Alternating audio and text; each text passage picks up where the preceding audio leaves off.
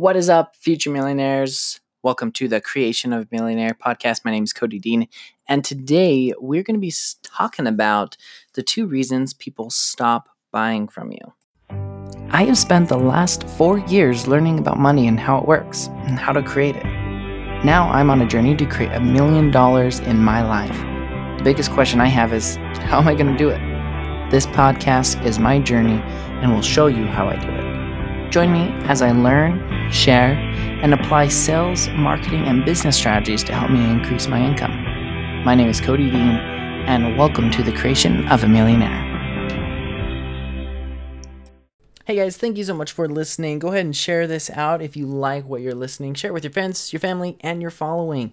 Okay, so today I have been learning about the 2 major reasons why someone would stop buying your stuff. But let me go back. Let me go back to when I first started buying stuff. I was just out of college, I was just going to college, and I started realizing, hey, you know what? Actually, I can actually spend money on myself. And it was when I was doing door-to-door sales when I really realized, hey, you know what? I have to invest in myself. I have to start buying stuff and books and courses.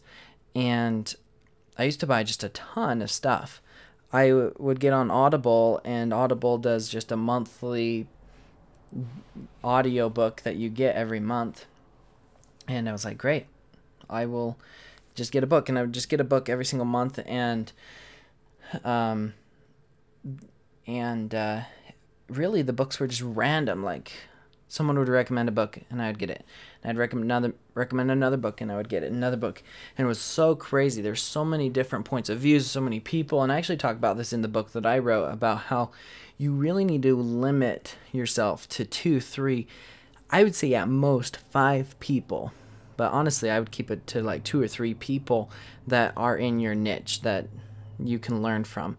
And someone that has the results that you want, and then boom, go for it. And it took me a while to realize, I'm all scattered. I don't really feel like I'm really learning what I need to. And then I found my mentor, my coach. And my coach for the longest time has been Grant Cardone. And I've been buying his stuff, buying his books, buying his coaching, buying his university, and great stuff. He's got awesome stuff. And so I've been able to learn from him. But interesting, I've been kind of transitioning over to another coach as of late. And there's a couple reasons why, and this kind of actually dawned on me. I was with my new coach, and my coach was saying there's 2 reasons why people don't buy from you. Number 1, you offend them. You're just yeah, you piss them off, you upset them, you say something, they don't believe in what you're doing, something like that. Number 2, and before I go into number 2, this actually happened to me with Grant Cardone. Is I started following him, and I found his book, and I read his book, and I was like, man, this is a great book. It really helped me with my sales. And then I started following him on YouTube and watching videos, and he used to swear and curse immensely. This was back in 2014, 15, 2015, and he would just cuss and cuss and cuss and cuss and cuss and cuss. And I was like, I don't know, I don't really like that. I'm not going to follow it, which is also another reason why I don't really follow Gary Vaynerchuk or Tony Robbins. It's these people and Tony Robbins actually talks about this, why you shouldn't mind when other people cuss. But it's hey, I don't want to hear it, and I think you're great, you get great results, bravo, but I don't want to have to listen to that to be able to get the content that I want. There's people out there that are willing to give me the content that I love and will help me without me having to listen to that.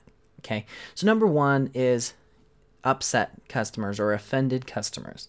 Okay, and you don't want to let this prevent you from actually saying anything, because you need to have upset people, you need to have offended people, but just realize there's going to be someone that's offended either way anyway. And so don't worry about who you offend, but just know that's one reason why someone would stop purchasing from you. Okay. It's a very fine, delicate balance, and I've talked about this in the past about paradoxes. We live in a world of paradoxes, life and death, growing and dying at the same time, light and dark, and love and hate, and journey and destination, and all these different paradoxes. This is just another one of those paradoxes of you need to be prolific enough that your message actually resonates with your target market, but you don't want to offend your target market, but you will have offenders. So there's like a fine balance, right? So that's number one, is you offend your customers. And I had that happen to me with Grant Cardone. Number two is you stop selling stuff. You stop selling stuff to these people. Okay? That's the second reason and the last reason why people would not buy anything from you. And literally, like for me, I have Grant Cardone's books, I have his courses, I have almost every single live webinar he's done. I've done his Cardone University. I've literally spent thousands and thousands of dollars investing in his stuff, and I've kind of tapped out. Like there's literally nowhere else for me to go with purchasing from him. So now I'm like, crap, like what's the next thing? Where's the next thing? And now I'm starting to transition over. And it's been interesting because I've been following Grant Cardone for the last 5-6 years, and as he comes out with a product, I'd buy it. He comes out with another product, I buy it. He comes out with another product, and he's kind of ran out of products for me.